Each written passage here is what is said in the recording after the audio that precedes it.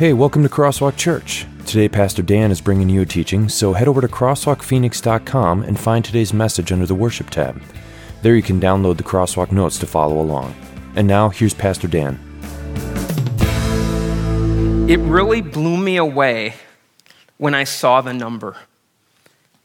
1,721 wrong way driver stops by the Arizona State Police in 2017.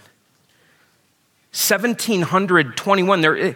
When you think about that, that is it's between 4 and 5 wrong way drivers a day.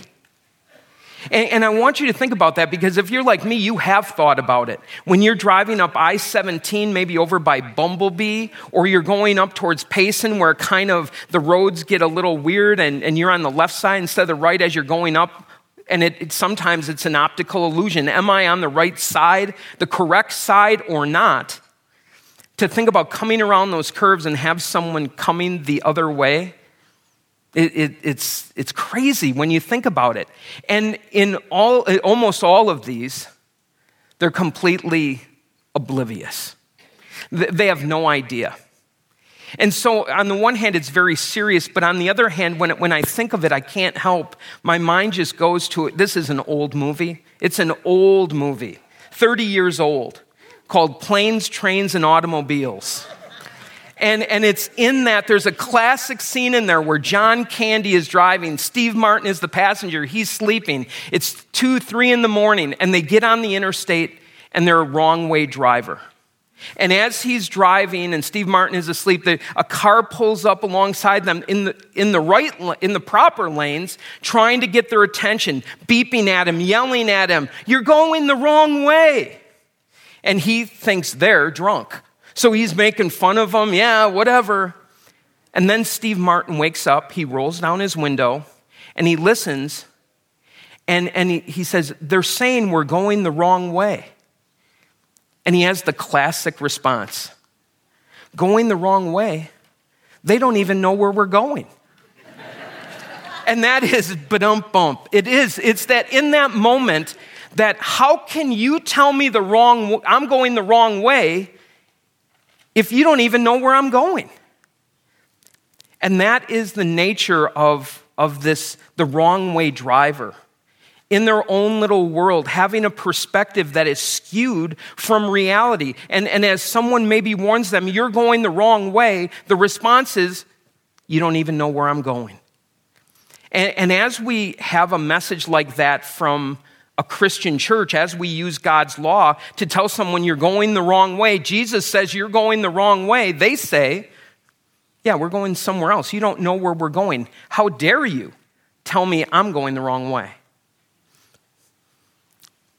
But by virtue of the fact that you are here today, that I think there is another group that maybe we might fit in the category as we think about U-turn. There are those who are oblivious to what God says. They don't know, nor do they care. And then there's another group. And this would be the group that, as they are going through life, going down the lanes of life, are frustrated because they can't get where they want to go. And so as you're driving, maybe you've done that before, where you know that you want to go to a certain store, and as you're driving down, let's say at 51st and Baseline, you know where you want to go, and you can't turn there because there's a median in the way. And once you've gone by that stop, that you're just going to keep driving and driving and driving. Well, the good news is if you're trying to get to McDonald's, there's one just 3 miles down the road. But unless you're trying to get to some other place, what's going to happen is you are going to have to turn around. That if you put it into your GPS, if you finally give up and say, "I can't get there on my own, I don't know how to get there," you are going to plug it into your phone, to your GPS, and at some point it is going to tell you at the next intersection, do a U-turn. You need to turn around. If you want to get where you want to go, that's what you need to do. And so as you look at, Stephen talked about the why of a U-turn. is because you want to get to a certain place that you're not at right now. And as you keep going, it's not that you're moving. It's not that you're not moving. It's that you're not moving in the right direction. That maybe even as you move, as you are trying harder and you're trying harder at the wrong things, it seems to take you farther and farther away from God and His blessing. It's taking you farther and farther away from a resolution of whatever it is that you're going through. And again, you're working hard at it. It's not that you don't want to do it. And so that group is not oblivious. That group, maybe of which your category is, you're frustrated. You're frustrated because you are working hard, maybe just at the wrong things. And the suggestion from God's Word and the theme of our message series is maybe you need to consider a U-turn. Maybe for a moment that you need to just slow down and maybe even stop. Maybe get an assessment of where you are, what direction you're headed, and God forbid, men, even look at a map. Even look for someone to tell you this is the way you need to go in order to get where you want to go. And that is what we have in our message series with U-Turn, the need for repentance. And we begin by looking at Mark chapter 1. Today we're going to look at Psalm 14. That's going to be the highlight of what we look at, the whole of Psalm 14. But before that, I want to just start with this concept of repentance for today, because it's something that Jesus spoke very clearly about. And we'll read Mark 1, verses 14 to 15. This is the ministry of John the Baptist, and this is the ministry of Jesus and what they are teaching. It says, after John was put in prison, so John the Baptist was imprisoned, Jesus went into Galilee, which is the area up in the north part of the country, proclaiming the good news of God. So this is good news, forgiveness. God loves you. The time has come, he said. The kingdom of God has come near. And how would they get ready for it? Repent and believe the good news. And so, let's fill in the blank right away. Repentance is the way we prepare for Jesus in our lives.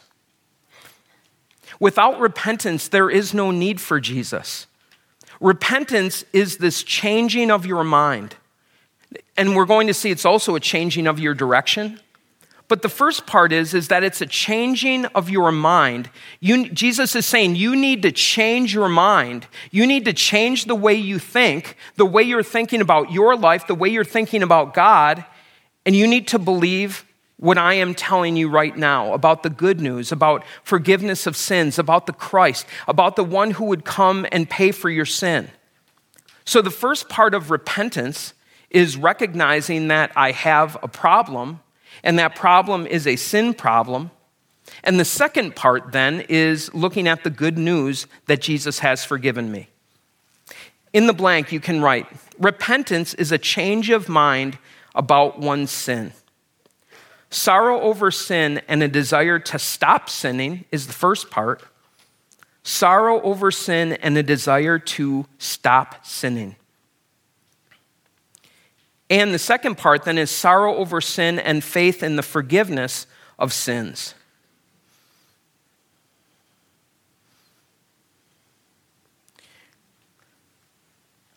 Jesus went and he preached this message of repentance and forgiveness.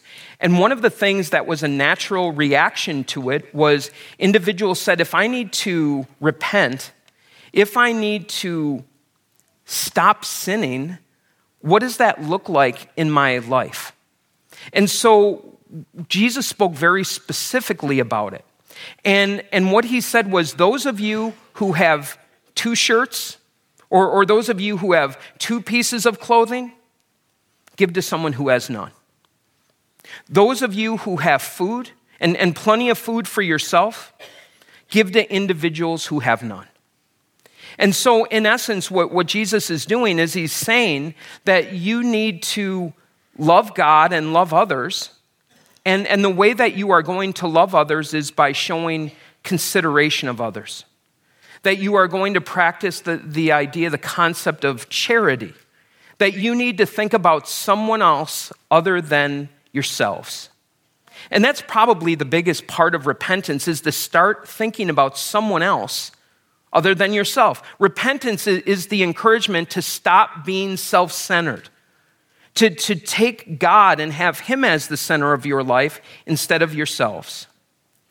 So that's the first part, is you need to be loving in what you do. But then he also went on, and there were some tax collectors that talked to him and said, what should we do? And you would think maybe they would have figured it out on their own, because the way that they collected taxes was to collect what the government told them, and then they had the freedom to add on to that. So in essence, what tax collectors did was legalized theft. And so Jesus told them, if you want to be a tax collector and you want to be a follower of the true God, you need to stop doing that. You need to stop this behavior. There were other people who were soldiers that came to him and said, what should we do? And he told them, you're Roman soldiers. You get to do whatever you want. You're the law here in Judah. And I know what you guys do. That you take a detachment and you go on the road as people are coming to and from Jerusalem, and you stop them. And you tell them, you know what? It looks like I don't know if we're going to be able to let you pass. We might have to arrest you. And then they wait. And then the people say, how much will it cost me? How much will it cost me to get through? Well, if a few denarius came our way, maybe we could overlook this offense. And that's what they would do. And so what Jesus is telling them is that you need to be what God has called you to be, with loving and kindness, loving God and loving your neighbor. And you need to stop the practices that are not that. Now, as you look at that, that's something that really, we're going to talk about a little bit later, but it's something that goes on and on every day in your life. And then the second part, and that's the good news, is to say that as you look at the past, as you think about the wrong that you've done, as you think about the wrong that you want to leave behind, leave it in the past. That's the second part of repentance, is to believe that the payment for Jesus Christ, the payment by Jesus Christ, is enough. That God accepts it, to leave the guilt behind, leave the shame behind. Trust God's forgiveness because it is there and it is paid in full for you. And there it is. That in its essence is what Christianity is. Repenting, confessing your sin, and trusting the forgiveness of Jesus Christ and living that in your life. That's it. So, what we are going to do now is go to Psalm 14, where the psalmist is also dealing with the same topic. So he's talking about repentance and forgiveness, and he's applying it to a very real situation that he's seen in his life. And we go to Psalm 14, verse 1. The fool says in his heart, there is no God.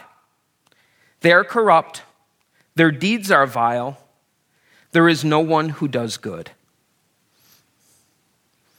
Wow.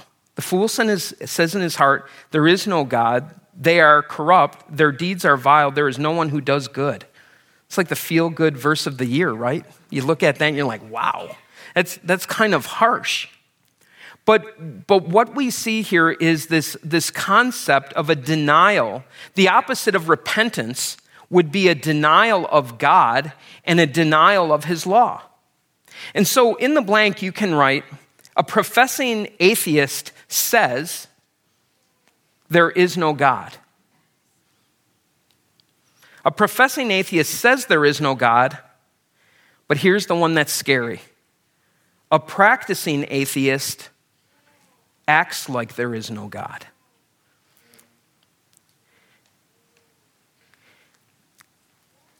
And I fear that we have practicing atheists, not professing atheists. They're not going to say there's not a God, but we have practicing atheists in this room. And I'm one of them.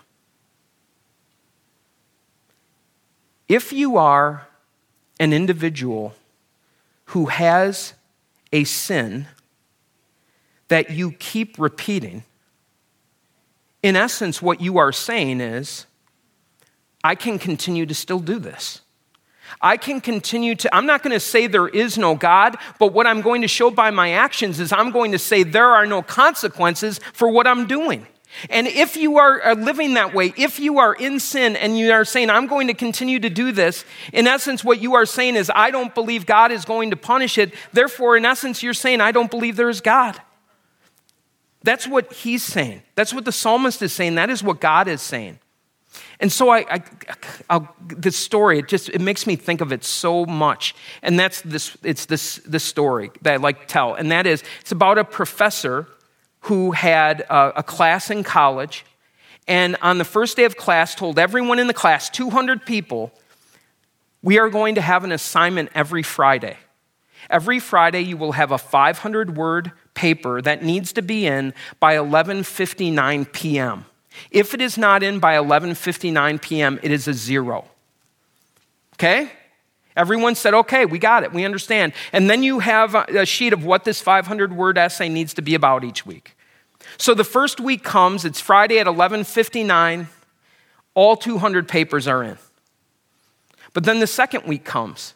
At 11:59, there's 190 papers in, and 10 of them don't come in until 2 a.m. And the professor lets it go. The next week comes, 150 are in by 11:59, and the next 50 come in by 10 a.m. the next morning. And the professor lets it go. The next week, 100 are in by the time, then 50 are in by Saturday, 40 are in by Sunday, and 10 aren't in by class time. And the professor comes into class and says, all those papers not received by 11:59 p.m. this week are zeros. And of course, the students are upset. That's not fair. That's not fair that you didn't do that every time, that because we know there were ones that were in after that you didn't give a 0 to. And the professor says, you're right. If I was completely fair, all of those would be zeros. But you are confusing my patience with my permission. And in our lives, this is something you need to understand. Just because God is patient with you, not wanting anyone to go to hell, don't confuse that with the permission for your sinful behavior in which you live is acceptable before God. Because there is a day of judgment coming. There is a day when God, that his patience will end and we will answer to him. And that is why he is saying in these words, whether you are a professing atheist or you are a practicing atheist by virtue of what you do, believing God is not going to do this, be warned. You are like the driver going down the road, going the wrong way. Just because you're not in an accident immediately doesn't mean you're not going to get into one. And I guarantee if you drive that way for the rest of your life, there will come a head-on collision. It will happen. It's just a matter of when. We continue. The Lord looks down from heaven and all mankind to see if there are any who understand, any who seek God. All have turned away. All have become corrupt. There is no one who does good, not even one. Fill in the blank right away. There is a universal need for repentance because sin corrupts all that we think and say and do. It corrupts it all. And a part of an understanding of this, of what it means to have a sinful nature, is to understand that we went through this yesterday. We had a pre-marriage workshop. And one of the things we talked about right out of the gate was confessing this: whoever claims to be without sin deceives themselves and the truth is not in them. So this need to confess our sins. But one of the things that we begin to realize is we confess that every Sunday. But when you're in a marriage or a very close relationship, I'm married to a sinner. And my wife is married to a sinner. And I'm not able to turn that on and off, which means on a daily basis, with the way that I think, the things that I say, the things that I do, on a daily basis, that this is corruption in my head about the way that I think. It always turns back to me. That's my default, and it's yours as well. And so as you look at the struggles that you have, the frustrations that you have, and that's finally why people came to hear Jesus and John the Baptist, they're frustrated. That in our lives, we're not where we want to be, we're not where we're going to go. And so we need to understand that it starts with the corruption, not in the people around us, not in the world around us, not that it's not there, but where it needs to start is in here, recognizing that corruption and confessing it.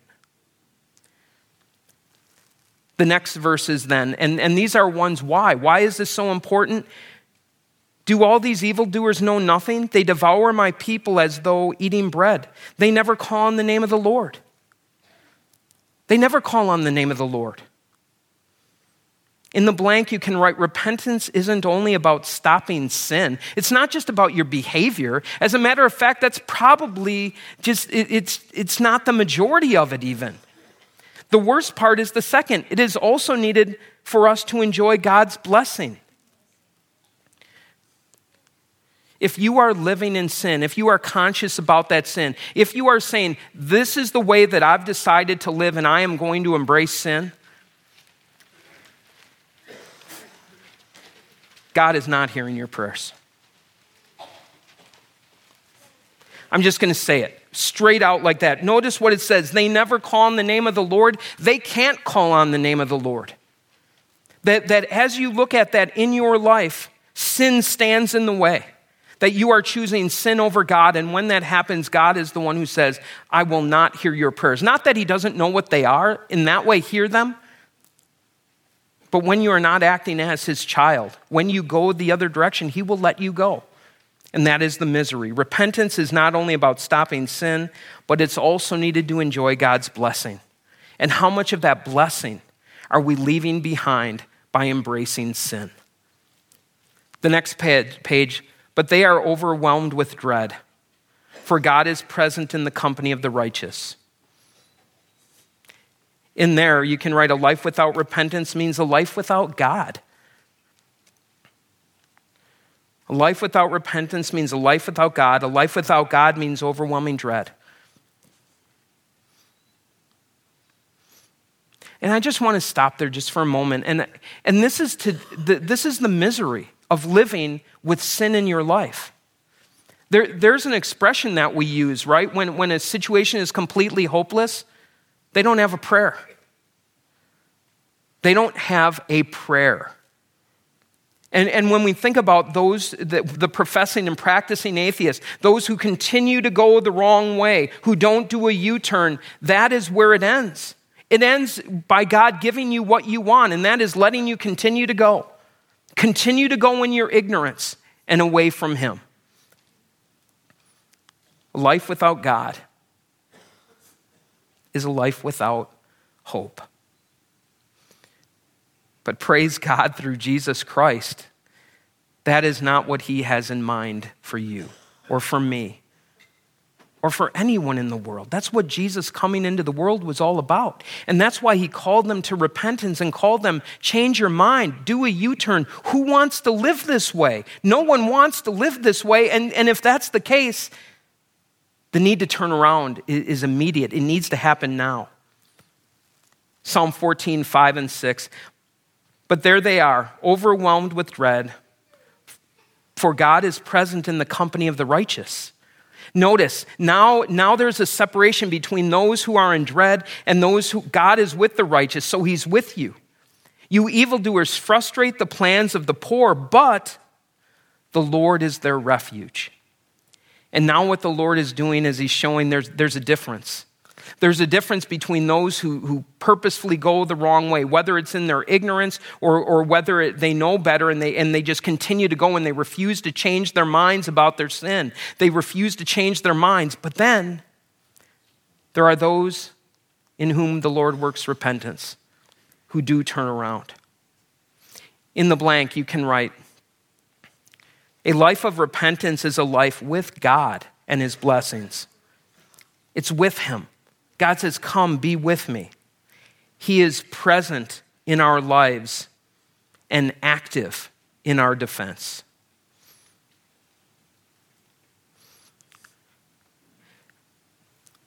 I'm just going to tell you next week, as we look at U-turn, the theme for next week is going to be the blessings of repentance. And so I'm not going to spend a lot of time on this right now, just because next week it's going to be all about that. But when we look at the blessings of repentance, the start of it is simply that God is present in your lives.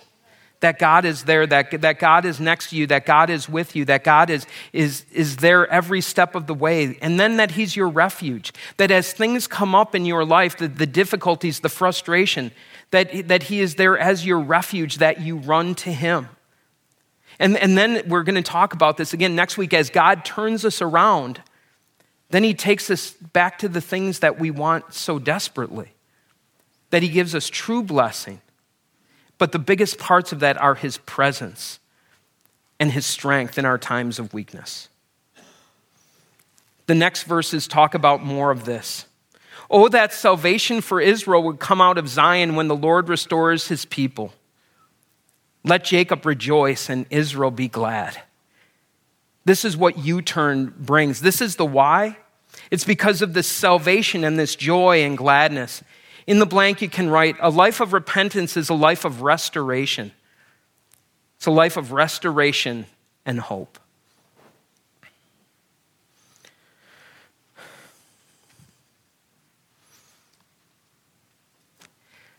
I've talked to some of you before about my vet.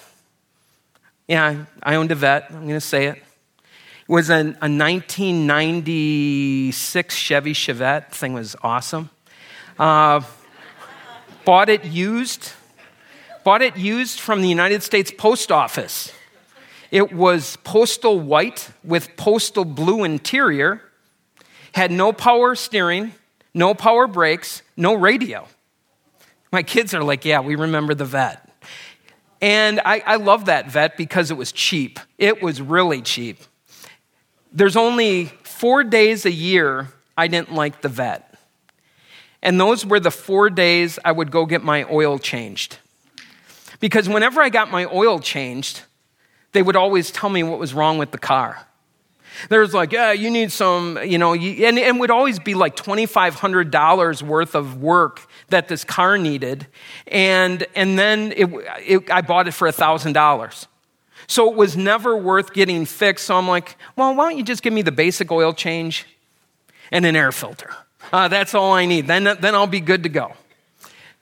So, believe it or not, after a number of years, may she rest in peace, the Chevy Chevette finally died. The engine literally blew up. And we ended up getting it towed. I think I got a couple $100 for it, even in scrap, which is kind of cool. But anyways, then we got a different vehicle. And the vehicle we got was a newer Ford Taurus. And we got it from a member of our church who was going to be getting a different car. But the Ford Taurus had a bumper-to-bumper warranty on it that was still had 7 months left on it. And they said, you know what, we'll just keep the warranty on it for you, and it won't be a problem. So the first time I go in to get the oil changed, of course, I'm like, yeah, check everything that's wrong with it. And they said, you know what, it's in pretty good shape. But then with about a month left on the warranty, I went in and a friend of mine was a mechanic, and I said, I want you to find everything that's wrong with this car. I want you to go over it with a fine-tooth comb, and I want you to get everything. And he came back with a laundry list of things that were wrong with it. And I went in to get the oil changed at the dealership, and I said, these are the things that are wrong with it. I want every one of them checked, and I want them fixed. And they called me back and said, yeah, all these things, you're right. It's going to be about $4,500. And then I said, oh, I think I have a warranty on this. And they're like, oh, you're right, you do. They got back to me an hour or two later. Yeah, it's going to be $200. $200 to get it fixed. At which time I said, fix it. Absolutely, get it done. Get all of this done. That thing ran great. Loved having it. It was a great car for us. Now the question is this. Do you look at yourself like you are a Chevy Chevette? Or are you the Ford Taurus who's under warranty? Because I'm willing to guess that there are times that when you look at yourself and you think about the idea of a U-turn and you think about all the things that are wrong, that you don't even want to think about it. You can't imagine changing them. You don't know what it's even like to be running at full capacity. That your heart spiritually is clogged, that it's just like, I just can't even imagine going there. But here's the beauty of it, is you are the Ford Taurus. Because the bumper-to-bumper warranty that has been given to you has been given through Jesus Christ. The payment for the repairs has already been made. And what the Lord wants us doing, why a U-turn, why the need for repentance? Because God wants you to live your life from Him, being to the extent that we can, I don't even want to use the word fixed. I'll say restored, forgiven, loved, encouraged, given hope. And what you are going to find is it is a completely different experience living under the love and forgiveness of Jesus Christ as opposed under the grasp of the sin in which you are living. And this is something He calls us to every day. Every day, going back to Him and saying, find out the things that are clogging up your system, the sin that is in there, in whatever relationship it is, whatever role that you have. Don't be afraid to look in the mirror. Don't be afraid to look at your own sin, because you know the forgiveness that you have in Jesus Christ on a daily basis, sometimes on an hourly basis, sometimes on a minute-by-minute basis in an argument or in a frustrating time. Breathe out the sin and breathe in the forgiveness of Jesus Christ. Live with that restoration and that hope that Jesus gives. That's what it means to live with a U-turn. The final words that I want to leave you with today are the words of Jesus Christ. And this is also a reminder of the U-turn in the Message series. On hearing this, Jesus said to them, "It's not the healthy who need a doctor, but the sick. I have not come to call the righteous, but sinners." And these words are words of hope, aren't they? For anyone, no matter what your past is, no matter what happened before today, it doesn't make any difference. If you come in here and you are, you know what, I am sick. And I don't know if this is a serious one, it might not get better overnight. That's not what we're talking about. We're talking about treatment. We're talking about going back to Jesus, the physician, Jesus, the healer, on a regular basis, Him keeping us healthy, Him bringing us forgiveness and God's love on a regular basis. In the blank, you can write, Jesus brings health and healing. He brings health and healing to people like you and me who are sick with sin. It's only week 1.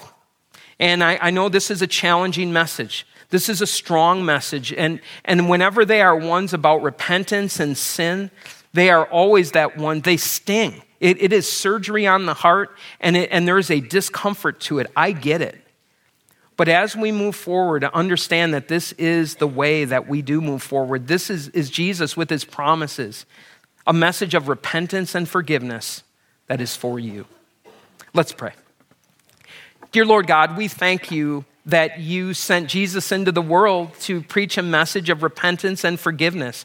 And as He does that, and as the Holy Spirit works on our heart, it truly does turn us around, and it brings us into this right relationship we have with You. Lord, for everyone here today who is sick and hurting, physically or spiritually, help us turn to You first for that healing that You bring. Embrace us, Lord. Remind us daily of our forgiveness. And as we live our lives, help us live in love for You and in love for one another. And it's in Jesus' name we pray. Amen. So, before we close, if you would like more information about Crosswalk or to listen to other messages, head over to crosswalkphoenix.com or come and see us. Services are held at Cesar Chavez High School at 41st Avenue and Baseline on Sundays at 9 and 11 a.m. Visit our website for directions. And now some closing thoughts from Pastor Dan. We do have a great God who calls us to repentance, who allows us, who calls us to make this U-turn, and by his Spirit makes it possible. The encouragement for you is to join us again next week to see these blessings of repentance, because they are many. So plan on joining us next week. And as you go with the Lord's blessing. The Lord bless you and keep you. The Lord make his face shine on you and be gracious to you. The Lord look on you with favor and give you his peace. Amen. Have a great day.